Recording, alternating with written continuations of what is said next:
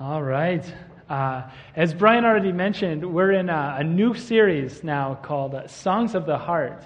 And the premise of the series as we begin is just to say there are feelings, there's emotions buried within us, some deeper than others, but they're there. And they come out. And sometimes it's appropriate and it's a wonderful thing, and sometimes we wish we could just push them right back where they came from. You'll see where you came in, we have a sign and another one right here. It kind of just says, how are you feeling today? And there's some emoticons. First of all, that clarifies a lot of the text messages that Brian has been sending me, so I appreciate that. But on the other side, did you know that for the emotions that are in our hearts that seem to come out at appropriate or inappropriate times, there's a book of the Bible that essentially says we're going to take those and put words and music to them and offer them to God. Through the next few weeks, we're going to be in the book of Psalms. And Psalms is a word that just says songs. It's the lyrics. Unfortunately, the music has been lost a long time ago, but it's the words left over of expressing the emotions of the heart. And sometimes it's a wonderful, and sometimes it's not. Sometimes it's about anger, frustration, lament. Sometimes it's about envy, like this morning. Sometimes it's about exuberance and joy and thanksgiving and pure gratitude. And everything in between. But this morning, we're going to take a look at the song of envy. As we begin, I want to, before we jump to our passage, which is Psalm 73, I want to just say, throughout this series, we know very, very little about the authors or the songwriters of the Psalms that we'll be going through. I say we know very, very little, but yet at the same time, when we read the words and we just wonder at the context, there's something about it that we say we know very, very well what he's talking about. For instance, this morning, Psalm 73. If you have your worship flow sheet nearby, I invite you to turn with me there as we read just the first couple of verses. It says, "Surely God is good to Israel, to those who are pure in heart. But as for me, my feet almost slipped. I had nearly lost my foothold." There's a sense in which we don't know the context of what the songwriter is writing from, and there's a sense in which we know that really well. When we say, surely God is good to those pure in heart.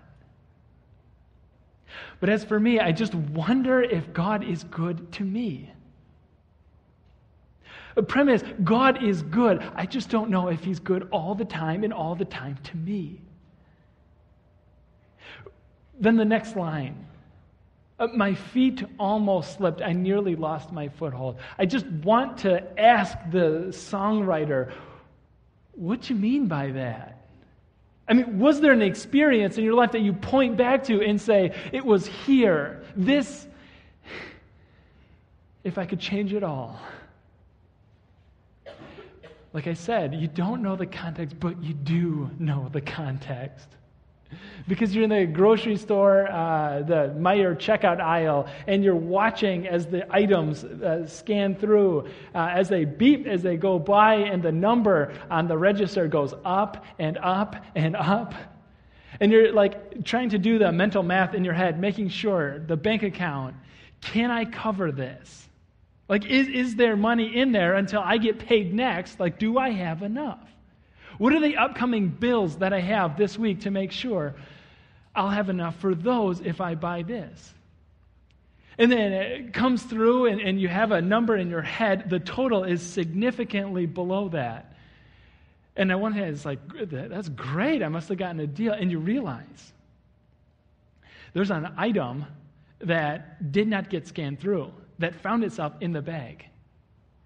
And it's a significant item. It's probably the one commodity that is more expensive than both gold and gasoline. It's baby formula. At like $50 a box, you're saying, two scenarios run through your mind. On the one hand, I could very easily walk out of here. And even if somebody catches me or stops me, it's an honest mistake and not mine. On the other hand, there's scenario number 2 that says I point out the mistake, I pay for it, and I go on wondering if there's enough money to pay the rent, the gas bill, the electricity, and the cable. Grudgingly, maybe out of habit or guilt or obligation, you go down scenario number 2 and you point out the mistake and get on with your day. And later on that night, thinking to yourself, my feet almost slipped. I had nearly lost my foothold, but I didn't fall. But that's just a grocery item. And in one sense, it's a bill that you want to pay, that you did pay, but it's a small ticket item. Later on at the bank, you're going in, portfolio in hand, income, loss statements in hand, knowing full well that the rate that you're going to get will make you or break you. And somewhere along the line, the officer assumes like an extra 0 on the income statement, and they are head over heels ready to offer this to you. And you're saying, this is a victimless crime. I intend to pay this back. So what's the difference? And immediately, those 2 scenarios come back in your mind. Scenario number 1 is you just sign the papers. Is it correct to the best of your knowledge? I didn't read it all that well. Scenario number 2 is you point it out and know full well what the risk is. Opting for scenario number 2, 10, 12 more visits to different banks before you can find anything doable. Wondering later on that night, did I make the right call? My feet almost slipped, but I didn't fall. The doors open and the breeze coming in, just a reminder. Springtime is here, and I think the good news is it's here to stay this time. And it's wonderful outside, and the flowers are popping up. And for some of us, it's exam time, that means. And it's not like winter exams where you don't want to be outside anyway. It's springtime. And you would like nothing better than to be playing Frisbee outside on the lawn. But you choose to stay inside, take study, open the books, get ready for the exam. The test comes along, and you're filling it out 20 questions in. You're saying, okay, I can remember the heading in the textbook where this part was covered. I remember where I was sitting in class when the instructor went over the material. But I can't remember if it's A, B, C, or D. And looking up to the left, there's a kid with like a 200 IQ that you just know is perfect. Smart guy, not smart enough to cover up his answer sheet. And you look back down and think for just a second in those same 2 scenarios. And opting for number 2, handing in an answer sheet that you know does not have all the right answers on it. Looking back, I almost slipped, but I didn't fall. I mean, these things happen throughout life. April 15, this time April 17, tax time. True story, I'm in my car listening on the radio as a caller calls in to the host and says, my accountant said, actually used the phrase, you can take this deduction. The IRS almost never checks. He's saying, is it a good idea? The answer was no. But the frustration behind the gentleman's voice is that because I know my neighbor took it and the guy down the road took it, and come at May when the refund comes, he's getting a hot tub. My feet almost slipped, but I didn't fall. And then verse 3 happens, where he says, for I envied the arrogant when I saw the prosperity of the wicked. And to that I might add, the liar, the cheater, the scoundrel, the corner cutter. And say, that's the heart of the matter, isn't it? It's not just that late at night you kind of reflect to yourself, boy, my feet almost slipped, but I didn't fall. The heart of the matter is building onto that and watching the neighbor's hot tub get put in, watching the prosperity of the people, of the decisions that were made when you chose the right path. You chose to point out the item to the cashier, and now black globes are being installed in the local grocery store, watching every move you make. You made the right decision on the deduction, but you know full well Congress will be raising taxes. You made the right call, but yet for some reason the grade curve is entirely ruined. And then that deep-seated feeling that the songwriter talks about is that envy that creeps up. The envy, mind you, that says, my feet almost slipped, but I didn't fall. But if I'm honest with myself, I kind of wish I had. That when I'm by myself, knowing that nobody was watching, given the opportunity, I'm not sure I would have chosen scenario number 2 again. The songwriter in the song, I want us to look at it, if you will, chronologically. When in the very beginning he's talking about the values that are instilled as a child. And he's saying, I know that the Lord is good. And then I grew up and I realized this isn't as easy as what I learned it was in Sunday school. Is that sometimes bad things happen to good people, and sometimes it seems that bad people get away with it. And as that emotion is planted, as envy starts to grow, it's an ugly thing that takes over everything around it. Just a point of clarification on the Song of Envy. We have to make a distinction here between envy and jealousy. Sometimes, reading through the Bible, you might come across a saying that's somewhat troublesome, particularly 10 Commandments. First one, off the bat, don't have any other gods before me. And then God follows that up with the ground, for I am a jealous God. And you say, that doesn't sound right to me. I thought that was a bad thing. Distinction that we're making here between jealousy and envy is that you can be jealous for things that are rightfully yours. For instance, you can be jealous for your spouse's love and affection. They rightfully belong to you and should not be shared with anybody else outside the relationship. Envy is wanting something that is not rightfully yours. Envy is wanting your neighbor's car, not the same make and model, but his exact car in your driveway.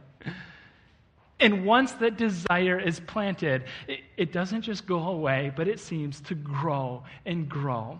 I don't know if this is happening over the course of weeks, months, or years, but listen to the psalmist as it just it almost becomes an obsession as the song builds. They, the liars, cheaters, scoundrels, wicked, corner cutters, they have no struggles. Their bodies are healthy and strong. They're free from common human burdens. They are not plagued by human ills, to which I might add, their kids don't wake up at night. Their cars always start, and for them, gas is going back down to $3 a gallon. They have it all. And it seems that way. As he goes on, and maybe he's overstepping, maybe he's exaggerating the case, but remember, these are songs of the heart, and it is hard to look past that. And as he builds, he starts to get frustrated. He starts to get angry.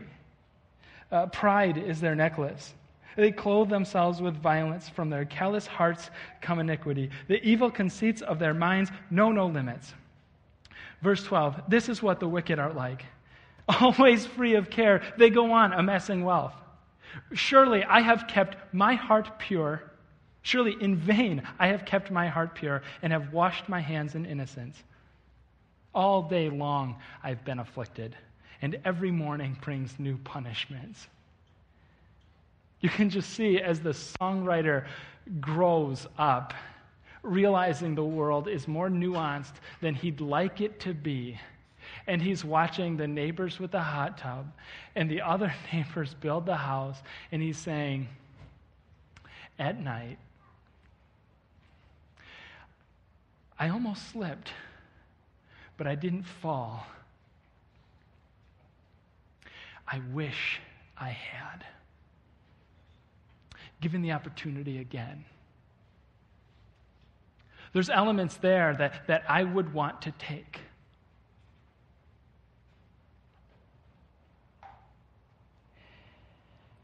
And then verse 18 happens. Surely you place them on slippery ground. You cast them down to ruin. How suddenly are they destroyed, completely swept away by terrors. We can't know that this is the case, but I just want you to imagine with me as the psalm progresses. And it does have almost a narrative flow to it, like a lot of songs do. He starts in a certain place, and he walks down to an ugly place. And then something happens there. Maybe he realizes the ugly beast called envy that does have a hold of him. But he starts to step out of it a little. As he says, maybe now as an old man looking back at years, even decades of the liars, cheaters, scoundrels, corner cutters, the wicked prospering, amassing wealth. It's just everything works out for them. And then in verse 18 he says, but they're on slippery ground. In one way or another, there will be justice. Have I seen it? Maybe, maybe not. But there will be justice. God is good, and he won't let this go on forever. The songwriter, you can just kind of picture the emotion as he finds himself in this ugly place, looking around. And for the one who took the questionable tax deductions or cheated on the test, it's the IRS comes with an audit. The part 2 of the class happens. And the one who cheated, it did not work out well. One way or another, it's like the world for the wicked, the cheater, the liar, the scoundrel, the corner cutter, comes crashing down. And it's like for the investor people who are watching one person above all else, economy up and down. This guy is always up. And it starts with thousands and then millions and then billions. And you wonder, how does it happen? Until you see him walking outside, handcuffed, later on, orange jumpsuit in a 150-year sentence, and you say, finally, the slippery ground caught up.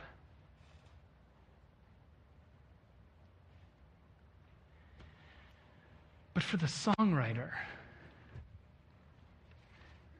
that may be the case, but I just want to point something out, that though the song has turned from that ugly place, we can't forget that the songwriter found himself and confessed that given the opportunity, he envied those.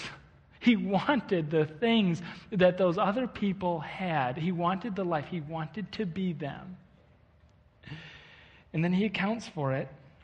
Verse 21, when my heart was grieved, my spirit embittered, I was senseless and ignorant. I was a brute beast before you. He said, this is what envy did to me. I started out thinking God is good, and I still believe that, but I just questioned whether God was good to me, and I found myself in this ugly place with envy growing around me, consuming everything, and I became ugly on the inside.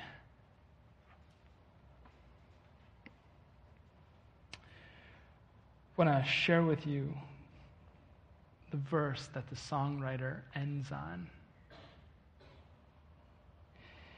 He says, "But as for me, it's good to be near God. I've made the sovereign Lord my refuge. I will tell of your deeds." He says sort of the fate. Whether he's seen it or not, we don't know, doesn't matter. But he says the fate of the liars, the cheaters, the scoundrels, the corner cutters.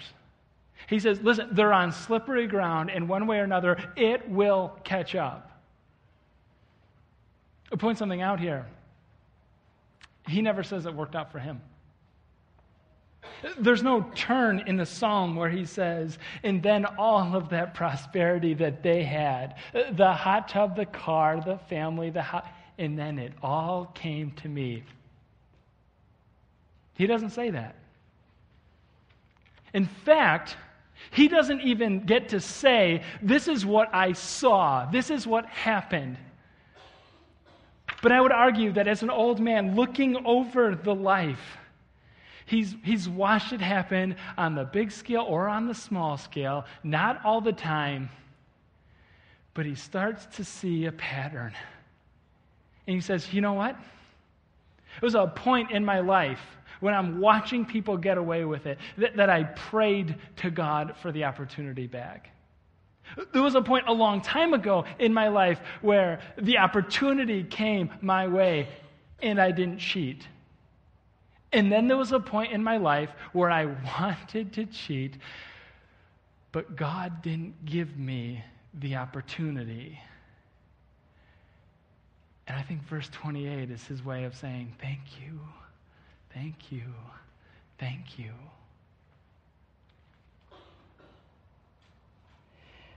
It doesn't say how it worked out for him. But I submit to you this, that in old age, the last verse is a reflection of the first verse. What he learned as a little kid in Sunday school. Surely God is good. He still believes it at the end. As he says, thank you, thank you, thank you. He says, God is good and loving and generous. I may not get to see how it works out, but I know that that good, loving, and generous God is good to be near. And that's the end of the song. Let's pray together.